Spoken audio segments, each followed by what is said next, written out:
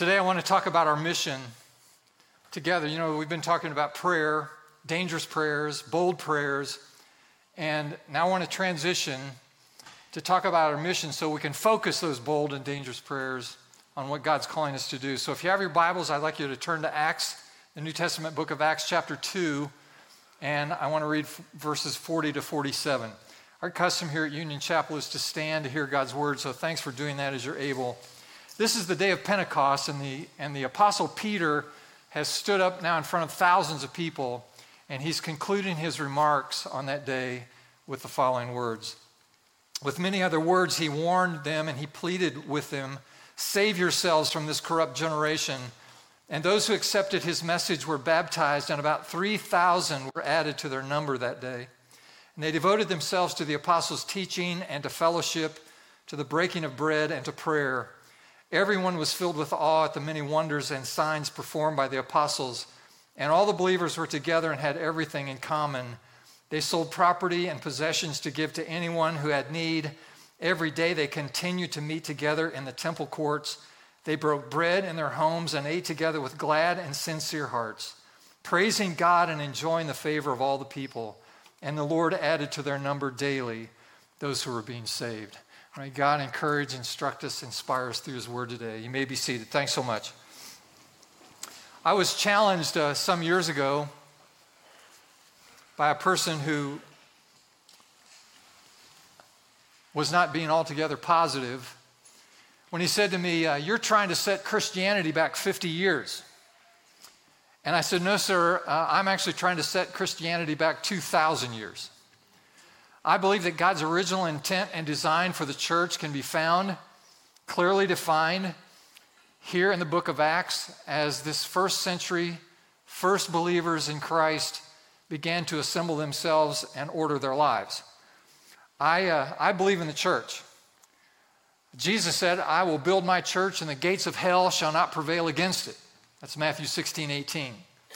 I make the church the priority of my life, in fact. And I believe that it's God's primary agent, central to his plan, to change the world. Bill Hybels said it this way: the local church is the hope of the world. So there are people in today's world, though, who are seeking to deconstruct some of the great traditions and values, even of our faith, and are trying to redefine the church to include anything that looks religious. And I think it's a mistake. As a result, the church for many has become an anomaly. We don't understand what the church is about. We don't understand its value. We don't appreciate its purpose. And so today I want to talk about the authentic church. I want to put clear parameters around what we should expect when we think about the church and what it looks like and how it should live its life. So there are many people in our world today who are doing many good things. They are digging wells for people who need fresh water, noble cause, people extending medical care and other humanitarian aid kinds of activities. But that isn't necessarily the church. Now, you have to listen to me today. You have to listen carefully. If we lose sight of the authentic church, then we lose our way. Now remember, the church is a God-thought, God-wrought, God-planned, God-designed instrument to reach the world for Jesus Christ. The church of Jesus Christ is the primary means by which this gospel gets communicated to the world. God doesn't have a plan B or a plan C. His plan is the local church as the means by which this hopeful good news is disseminated around the world. So what is the authentic church? What is it? And it's an interesting question and a very important question to answer. Let me just begin, this is on your outline, with 5 defining characteristics of the local church that I think represent authenticity. Here's the first one. The church is a place to experience a meaningful relationship with Jesus Christ. The church is a place to find Christ. It's a place where you can become saved. This is the phrase that we find in the New Testament model. For example, here in Acts 2, with many other words, Peter testified, exhorted them, saying, "Be saved from this perverse generation." Then those who gladly received his word were baptized, and that day about 3,000 souls were added to them. How many of you know that's a pretty good day? It's a good day, 3,000 souls. And so on the day of Pentecost, we recognize that the church is a place to find Christ, a meaningful relationship with him. I want to ask you this question. How many of you found a meaningful relationship with Jesus Christ in the context of a local church? That was true for you. This would be about 50% of the people in the room, just on average. Billy Graham, the late Dr. Billy Graham, popularized the invitation, this altar call kind of phenomenon. This has been in play in churches and in crusade ministries, that sort of thing, for about 150, 175 years. And many people over the past century and a half or so have exercised this technique. But people are exposed to Jesus in the life of the church through preaching and teaching and classes and mission initiatives and small groups and the rest. But regardless of the context in which we found a meaningful relationship with Jesus, it almost always occurs in the context of a meaningful relationship. You have relational equity with numbers of people, and because of that relational equity, it gives you influence in people's lives. And almost all of us were influenced by someone who cared enough about us to either offer Christ to us or to share their story with us or invite us to a special meeting where we encountered Christ. The transformative power of God through salvation is designed to happen best through the life of the church. Amen. And so here's the second thing. The church is also a place where believers follow Jesus in baptism. In baptism. Acts 2:41, then those who gladly received his word were baptized, and that day about 3,000 souls were added. Now, not only was that a big moment when people by the thousands were receiving Christ, but it also indicates they were baptized that day. That's a lot of water and a lot of time. And what a great day. Some of you know the name of my best friend in the world, Mark Beeson. Mark passed away about 10 months ago. And Mark started a church, planted a church in South Bend, Indiana called Granger Community Church. And he pastored that church for 33 years before he passed. We actually know the number of people that Mark baptized in the life of his church over those 33 years. And these are adults that were baptized at Granger Community Church in those years. And the number is 7,146. Yeah, that's a big wow. That's a wow, big wow, wow. Now, yeah, Mark's in heaven today, and we talked about this before he died, and I speculate that the reason that Mark got to go to heaven ahead of me is because I'm going to need extra years to try to catch up with the number of baptisms. Over the years at Union Chapel, we know approximately the number of folks that we've baptized. We've baptized about 2,500 people over the years, and the churches that we have planted here and there around the world, we reckon have baptized another 2,500 or so. And so we're around 5,000 people that we've baptized over the years. And so as you can see, I've got a couple of thousand more to go before God will let me go to heaven and be with my friend again. In the home of Cornelius in Acts chapter 10, it said, "Can anyone forbid water that these should not be baptized who have received just as we have?" And so we see this as a marker in the New Testament, a defining characteristic of the New Testament church where people are being baptized. Let me ask you a question. Maybe you're online today and tuning in from some other church. Maybe you're just checking us out, or maybe you're visiting today with family or friends. Let me ask you this question about whatever church you associate with. Are people receiving Christ in your church? If people are not receiving Christ in your church, then you are not in an authentic church. Because this is a defining characteristic.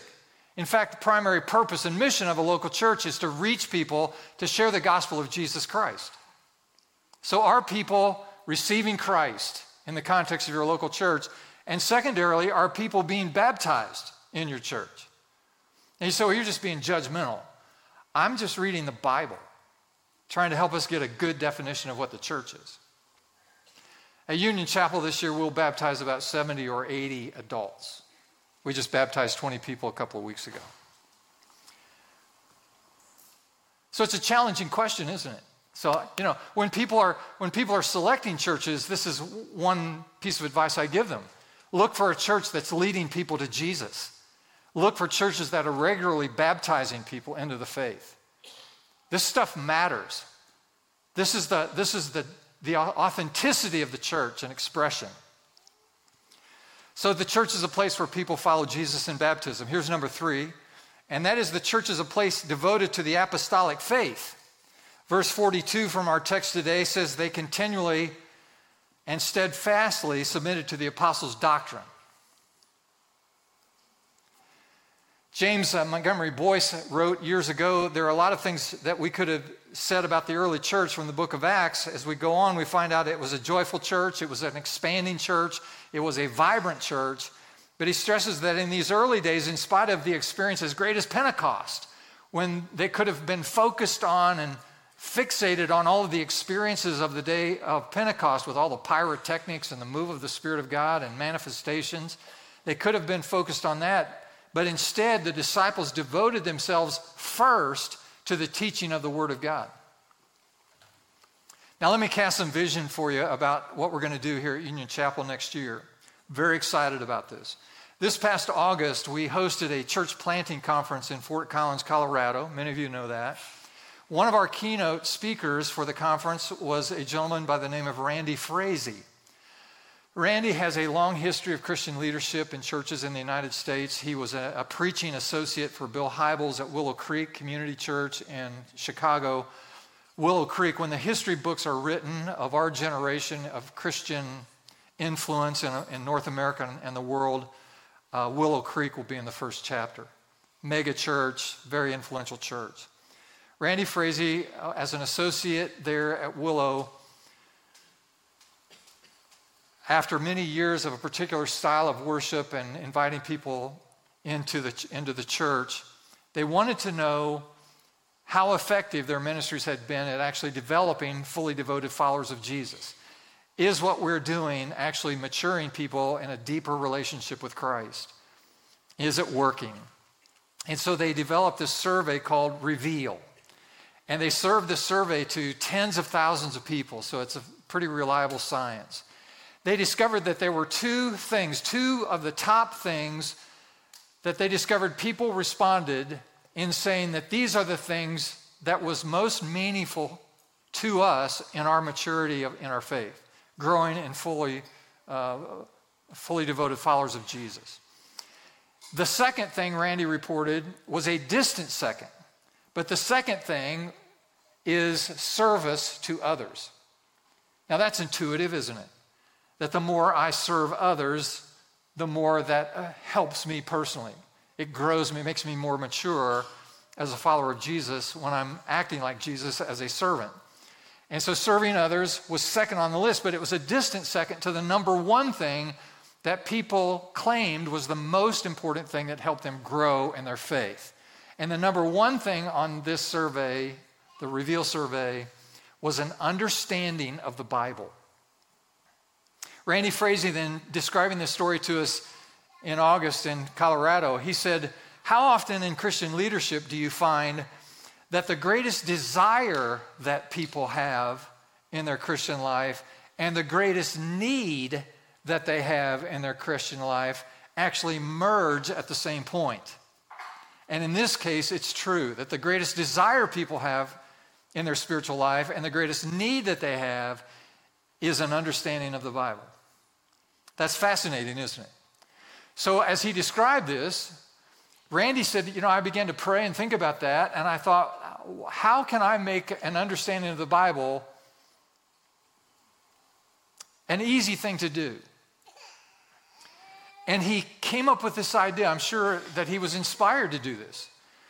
And he began to write a synopsis of the Scripture. He's called it the story. And what he has done is in 30 chapters, he unpacked the narrative of the Scriptures, 66 books of the Old and New Testament, in chronological order. So 30 chapters in a book that he's written called The Story. 30 chapters that have about 10 or 12 pages in each chapter, so that any old person, any old bloke like you or me can pick up this book called The Story and read the biblical narrative from Genesis to Revelation in 30 chapters, 10 or 12 pages each chapter, and get the overview and a general understanding of the Scripture in 30 weeks. And when you hear that, you go, that's brilliant. That's amazing. He's put the whole thing in 30 chapters in chronological order so that you can just see the whole epic of history through the biblical narrative. Amazing. When I describe that to you, you go, that makes sense to me. I'd like to get my hands on that. Okay, here's what we're going to do. Beginning on January 30th, 2020, we are going to start The Story. We are going to spend 30 of the 52 weeks or so next year on the weekends unpacking the biblical narrative in chronological order.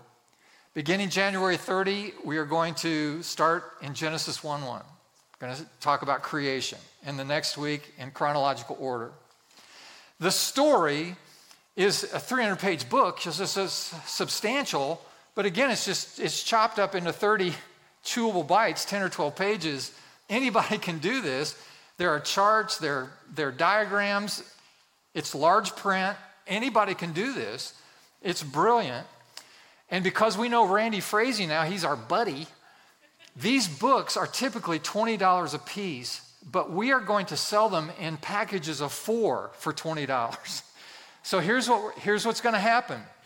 We're going to package these in 4 volumes, and it will cost $20 for the whole stack. You keep one for your own reading, and you give 3 of them to people you know you have relational equity with, people who are outside of the faith, who may be far from God, people you love and care about, and you have relationship and trust with, and you give them a copy and then invite them to come and partake. Because just about everybody wants to understand the Bible. It's one of those things that lots of people desire, all Christians do, and as it turns out, everybody needs. So the desire and need merges on this important subject. And we are going to go from January 30 all the way to the end of June, and we'll go all the way through the Old Testament in chronological order at the high points and these epics of the biblical narrative. And then beginning just after Labor Day, and just before Thanksgiving, a year from now, we will finish the New Testament. It's going to be phenomenal. Now, here's the vision. If this is something people desire and people need at the same time, this has a lot of potential, doesn't it? To reach people and to help people. Not only is the pastor going to learn some of the Bible, I'm anxious to study it myself and see what I'm going to learn. There's no better way to learn than to prepare to teach. And so here's my opportunity and all of our opportunities. And how many people do you know who would really relish the opportunity to learn more about the Bible? And so I'm going to employ you with these extra books to invite people to be part of this. How many of you believe we can reach a lot of people for Jesus next year doing this? It's going to be fantastic. It's going to be great. So to summarize, a Spirit-filled, faithful, authentic church will be careful to embrace and teach the apostolic faith. By the way, there are materials with the story for all age levels. So your children in the children's department and your youth in the youth department and your young adults and everyone else are going to be studying the same things together each week all through the year. It's going to be great. It's going to be fantastic. Now, the following statement, let me just drive this home, and again, I need you to listen. The following statement has been attributed to Martin Luther of the Protestant Reformation, but we're not sure where it originated. Maybe it was from him, maybe not. But it's been widely embraced, and it says this. Maybe you've heard this statement before. Always preach the gospel, and if necessary, use words. Have you heard that? And when I heard that the first time, I thought, yeah, that's right. That's a good statement. But But I've given this some thought, and in the context of this sermon, this message, I've concluded this. I don't think it's a good statement. In fact, it's not a biblical statement. Let me explain. You got to stay with me. It's an erroneous statement because there is no such thing as the gospel without words. Think about that. You can't preach the gospel without words. The word is contained in the scriptures, and then it penetrates our hearts, the truth of it, and then it comes out of our mouths. Romans 10:17, Paul said, then faith comes by hearing by the word of God. So without the content of the message of the gospel, no one can take the steps necessary to find a meaningful relationship with Christ. There are two things required when people come to Jesus. One is the word of God, the truth, and the other is the Spirit of God. That sense that God is drawing me to himself as I find meaning in the truth of the gospel. So helping and serving and healing and educating and digging wells and doing medical stuff and assisting people is a Christian ethic. This is what Christians do. Appropriately, this is what we do. It's called ministry to the poor. But it is not enough until you offer people Christ. You can offer people a cup of cold water, but that's not the church until you say, here's a cup of cold water in Jesus' name. So faith without works is dead, James tells us. Likewise, works without words also fall short of the Great Commission mandate to make disciples. Are you okay with that? That's why the Apostle Paul said, again, Romans 10, how then can they call on the one they've not believed in? And how can they believe in the one whom they have not heard? And how can they hear without someone preaching to them? And how can anyone preach unless they are sent? As it is written, how beautiful are the feet of those who bring good news. So you understand the importance of the words and the importance of speaking the words and communicating the words. There's much being done that's good by Christians, of course, around the world, making the strategic mistake of not also using words to offer Christ to the people being served. Say it again. It's impossible to preach the gospel of Jesus Christ without words. Let me just drive it home a little bit further. The gospel is content. It's a list of actions God has taken to redeem us from our sins. So it's important to know the truth because it's the truth that sets us free. They were devoted to the apostles' teaching. Here's the fourth thing. It's on your outline. The church is a place to connect with other people. All right, so can we summarize? Here's the summary. Watch this. The authentic church is a place where people find a meaningful faith in Christ. You got it? It is a place where people follow Jesus in baptism. This big witness for Jesus, this big advertisement for Jesus in front of people. Symbolic of the death, burial, and resurrection of Christ in baptism. Third, people submit to the apostolic faith. You understand the people who wrote the Gospels, these were men who with their eyes saw Jesus alive, saw Jesus crucified, saw him the third day rise from the dead. These are eyewitness accounts. And of course, making their witness reliable. And so we teach this apostolic faith. Then fourthly, we know that God calls us into community, into connection, into fellowship. Now listen, we live in a postmodern, post-Christian culture. Much of our cultural values are being deconstructed. Things that we once held sacred, now being torn down, deconstructed. And if you only engage in secular culture, then you're going to conform to the image of the secular culture. And you don't want to do that. So we're living in a world where the current is against people who embrace traditional values and believe the Bible true. So we need each other. We need support. We need community. We need the strength of being together in this. And so God calls us into fellowship, which is a Greek word that simply means partnership or sharing or having things in common. Someone just defined it this way: fellowship is like two fellows on the same ship. Two fellows on the same ship. We're together in this. John Stott said the word fellowship was born on the day of Pentecost. It's a reminder to us that the Christian life is not to be lived in isolation. And it is not. Now, having said all of that, let me just Let me just talk to you a little bit about online experience. We have this phenomenon right now online. We have hundreds of people tuning into our services every weekend online. And this, of course, is a result of the pandemic and the response to that. Folks hesitant to get together in groups like this, and so they're at home or in other places online. And wonderful. That's great. Fantastic. The technology's there. Let's utilize any and all technology available to offer people Christ. I'm all in. No one could be more committed to it than I am. We're doubling down here at Union Chapel on our online presentation and trying to figure out better ways to get people connected online. I was at a conference in Nashville a couple of months ago, an exponential conference, if you're familiar with that organization, where they had this Shark Tank kind of setting where young people, mostly Generation Z and a few in the young millennial generation, making presentations. I mean, they were actually trying to sell their idea on how to plant new churches around the world, and they were Shark Tanking, and so they were going to be awarded grants based on who made the best presentation, the most compelling vision. It was fascinating. And so I'm there listening to 15 of these young people talking about. One of these guys said, I am out to plant churches among all the gaming community in the world. Some of you are sensitive to this. The age group is about 35 years and younger. There are, hundreds of millions of people in this age group who go online on a regular basis and they game. And they get on and they compete with each other by the hundreds of millions. So this guy said, I'm going to plant churches among gamers, and I'm going to get them in little side rooms online and connect them in community and tell them about Jesus. And we just thought, you go, boy. That's great. Now, having said all that, and I'm convinced that there's no going back to pre-COVID.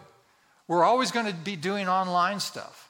It's always going to be there. And the technology is just going to get more popular and more advanced, and it's changing so quickly you can't keep up with it. I'm an old guy, and what I'm about to say, you might accuse me of being an old guy. But I want to say this. For emerging generations, online technology and connectivity may be popular and may be fun and may be the future in a lot of ways in terms of reaching people for Jesus, and I'm all for it. Having said that, online connection is not a biblical definition of the church. Now again, look, let me qualify this. I think we should use every means possible, and we will and we do, and as we're doubling down, we've just ordered a bunch of new lights to make it brighter on the stage because it'll look better online.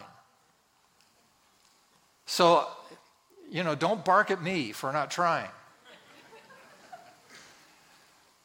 But here's my point. I'm simply saying that the biblical model of church is a Christian life that is lived in physical proximity to other believers. I mean, actually touching people. Face to face with people. And I get it. You're just old and you don't get it. You're just an old geezer. Get out of the way. Look, we're taking over now. Just you've had your time, now move. Before you push me to the side, I want you to hear me out. Let me ask you this question. When you get to heaven, do you expect to see Jesus? Do you? You expect to see him like with your eyes? Do you expect to see him face to face? Do you expect to actually come into physical proximity to Jesus when you get to heaven? How about your loved ones? How about your close friends? You can ask me about, do you expect to be close to Mark Beeson, someday in heaven? Of course, absolutely, yes. What if you get to heaven and you go, I just wanted to see, where is Jesus? Oh, well, Jesus knew you were coming, and he's not real crazy about being close to you. But he's going to be on a Zoom next week. On Thursday, we're going to send you the link. And you can go on. Now, there are going to be a lot of people on the link, but you'll be able to see Jesus, sort of, on the screen. He'll be really, the more people there are, the more tiny he'll be in the square. But you can kind of see him then. How does that feel? Does that feel fulfilling? Does that feel like that's going to be enough? That's adequate? Do you see? I've just won your argument, haven't I? I just got you on that with that illustration, didn't I? I hope I did. I hope I did. And so we say, of course, in heaven we'll all be together in physical proximity. So if you're going to be close to Jesus and your loved ones and your dear friends, then in the church, shouldn't we expect to be in physical proximity to other people? I think so. And while all of the online technology is useful and strategic, I mean, we've got one of our house churches in Central Asia right now. They meet on a certain day of the week, and when the group meets in an apartment in Central Asia, there are two other members of the small group. One of the guys is in Thailand, and the other guy's in Russia. And they zoom in to the house church. Okay, that's fantastic. But it's just not the ideal. It's useful, and we're going to use it in strategic ways, but it's just not the best. So what we have now in the United States are people who have gotten used to watching online and becoming less and less regular with their physical proximity to the life of the church. And so right now there are people, and this isn't to impugn anybody, I'm just saying out loud, you're hanging out on the couch in your pajamas with a cup of coffee, and all of that's fine, while others of us are working and serving and loving and preaching and caring for one another. I've just put my hands on a bunch of precious babies. I couldn't zoom that in. You know, when God decided to save the world by sending his own son, you know, he didn't send an Instagram. He sent Jesus in the flesh. That's called the incarnation. Hey, look, we have a baby born of a virgin, suffered under Pontius Pilate, was crucified, dead, and buried, but the third day rose from the dead and ascended to heaven. Amazing. We have this faith. And so you hear my concern. Let me just encourage you this way. Open your hearts to one another. This is the fellowship piece. Tell your stories, share your joys and sorrows, pray for one another, live in community, live in proximity to each other. We have 3 requirements for people here at Union Chapel, 3 desires for you. 1, attend our services. Number 2, join a small group. Number 3, volunteer to serve. Attend our services, get in a small group, a fellowship circle, a small group, and volunteer to serve. Our mission statement is help people know Jesus. We do that in our services. Grow in your relationship with Jesus. You do that best in small groups. And go serving Jesus with others. So open your hearts. Second, open your hands to one another. If another has a need, help them. Food is served, clothes are gathered, cars are repaired, recovery homes are built. It's what we do. It's our ethic. It's a Christian practice. Number 3, open your homes to one another. Invite members of your small group into your homes. Invite orphans and widows into your house. Makes a difference. This is the New Testament definition of the church and fellowship. Last point, quickly. The church is people fulfilling their calling through mission and service. Caring for the poor, orphans, widows. Intercessory prayer became a dynamic expression of the early church. We find this all in the book of Acts. And fear came upon every soul, and many wonders and signs were done through the apostles. They broke bread in their homes. They ate together with glad and sincere hearts. They were praising God, had favor with all the people, and every day there was added to the church those who were being saved. This is the authentic church. This is who we aspire to be. This is what we aspire to reproduce here and there. The authentic church. One more story, we'll be finished quickly. It's intended to be humorous. I've discovered that advising people that there's an attempt to be humorous will help people to respond to the humor. Otherwise, it may not get any response. A monk was new to the monastery. He was assigned to speak in chapel the next week by his superior. And he rose and said, "How many of you know what I'm going to say?" No one responded, and he said, "Well, I don't know either." And then he dismissed the group by saying, "Dominus vobiscum," which means the Lord be with you. And his superior was very upset with him. What are you doing? I asked you to do a little homily at the chapel. Now you have to do it next week. Get it right this time. Stop messing around. The next week he asked the same question. How many of you know what I'm going to say? Well, the brothers at the monastery, trying to throw him off, decided that they would all raise their hands. And he said, well, since you already know, I don't need to tell you. Dominus vobiscum. The Lord be with you.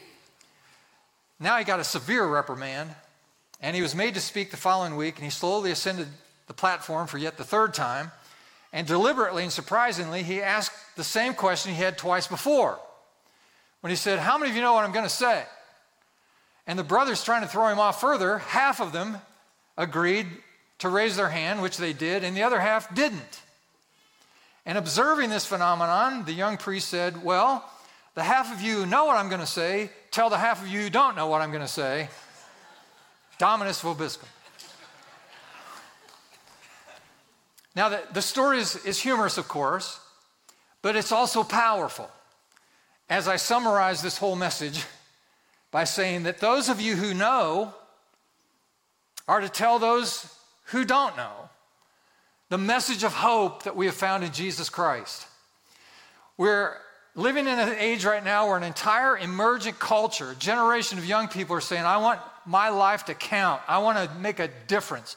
I want to do something meaningful. I want to engage in all kinds of activities and related to justice and rightness and kingdom stuff. I want to make a difference in the world. Listen, let me just help you cut through all the obfuscation of the confusion you find trying to figure this out in today's world. How about just leaning down on this as the bottom line? How about make your mission in life to go to heaven, take as many people with you as you can. Go to heaven, take as many people with you as you can. Go to heaven, take as many people with you as you can. I promise you, 100 years from now, all of the cares of the world that consume so many of us right now all the time will not matter at all. The only thing that will matter 100 years from now in your life is who's in heaven and how much influence you had in their arrival there. Go to heaven, take as many people with you as you can. You think about that. Now let's pray. Lord, we thank you today for the clarification. We pray that you would help us to understand clearly your expectations for us, the church, the people of God. It's a place where people find Christ. It's a place where people are baptized. It's a place where the apostolic faith is embraced and your word is taught and received. It's a place where people live in community in the truest sense of the word, sharing their lives. Their hearts are open, their hands are open, their homes are open. We're in fellowship. And finally, Lord, it's a place where people serve. We serve one another, and we take this glorious good news of Jesus Christ, which is the hope of the world, to a waiting world. Thank you, God, for this clarity. Now give us grace and strength, we pray, in Jesus' name. And the people said, would you stand with us?